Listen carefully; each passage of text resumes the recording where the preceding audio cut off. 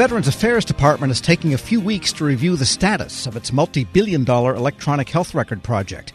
This after VA deployed the first EHR at a site last fall. Now, the department said at the time that was a successful effort. But members of Congress say they're hearing plenty of concerns from employees and veterans in Spokane, Washington, where that EHR first went live. Federal News Network's Nicola Grisco joins me now with the latest. So this is a 12-week stand-down? Is that what they're doing, pausing work while who reviews it? What's going on?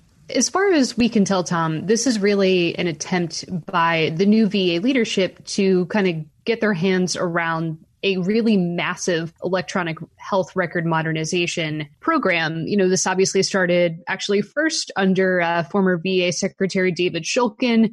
Robert Wilkie inherited the effort, and of course, now new VA Secretary Dennis McDonough. In their release about this a couple of days ago, Tom, the VA secretary mentioned, we've looked at how the deployment went in Spokane, Washington, which is where the EHR first went live back in October, and said that initial review of the deployment there has prompted them to do a wider, more broad review of the entire program. They said it should take no longer than 12 weeks. And they did mention, although they didn't offer many details on this, that it has the potential to shift the schedule back. VA was scheduled to deploy the VHR at a second major site in Columbus, Ohio, I believe next month. And it would seem to me that that's probably going to get pushed back, although they weren't making, any declarations to that point just yet. Well, it won't be late. It will just be re-baselined, and then everything will be hunky-dory after that. But what's the nature of what Congress heard about what went on in Spokane? So some of the things that they have to say, Tom, are a little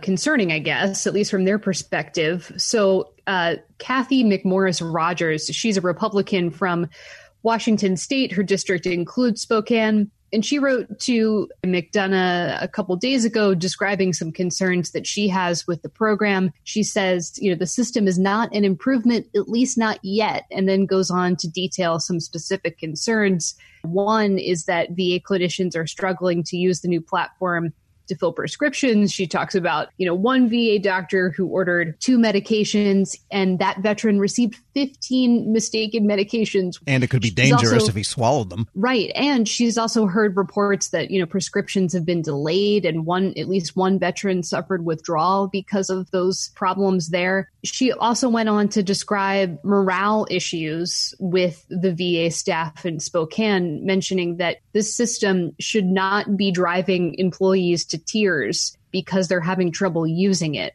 Now, I'll note that VA was really big on making sure that enough of its staff were trained on this new system before the go live. And I think, to their credit, they did say that around 90% or so of the employees had been trained on the new system before the deployment. But it seems like, there must be some other issues there. Representative McMorris Rogers, she also mentioned that, while the VA hospital had done some additional hiring in anticipation that with the new system, productivity might decrease a little bit. So they hired on top of that to basically give them more manpower during this deployment. And she said that the primary care sector within the hospital is seeing a 60% churn in staff turnover over the last year, I think in part because of this deployment. Interesting. Well, that sounds like a little bit of a stretch that would cause people to quit and have 60% turnover. But it can be frustrating because really this is more than just an EHR in the sense of this particular veteran had this set of care. It ties all of the logistics in healthcare delivery together through this record system. So it's EHR almost doesn't fully explain what it is they're trying to install here. It's mission critical lifeline and veins and arteries and nerves of the whole VA. Yeah. And to that point, Tom, with the new EHR comes a new patient portal.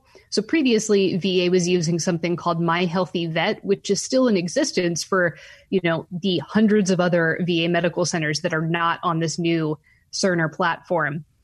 But in deploying the new EHR, the new Cerner system, that also comes with it Cerner's patient portal.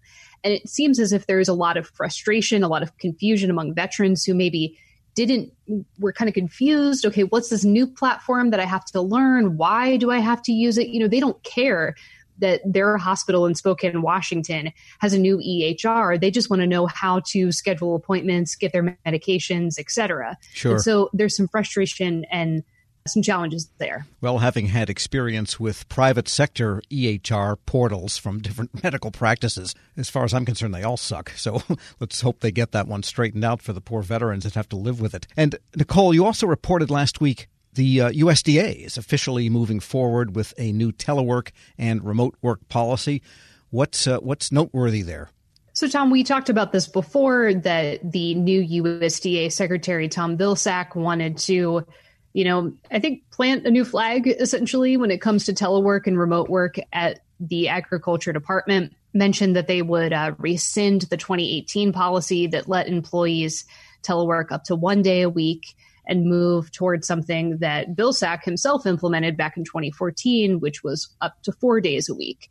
And so he did that. He did that just a couple of days ago, announced a formal interim policy.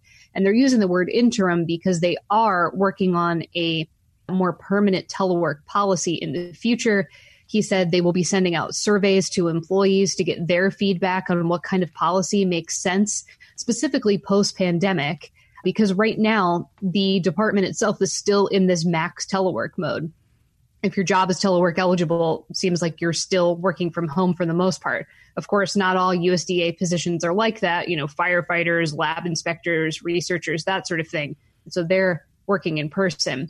And the other key to this, Tom, is that USDA is also going to start a review of every single position in the department to determine whether or not it could, in theory, work as a completely remote 100% virtual position. And in his memo, Vilsack mentioned, this could really improve our ability to recruit and retain people. I think especially recruit new talent that maybe they're not quite tapping into from across the country. And so that, I think, is a pretty notable indication of where USDA is going and where some of these other agencies might go as well. Federal News Network's Nicola Grisco, thanks so much. Thanks, Tom. Check out all of her stories at federalnewsnetwork.com.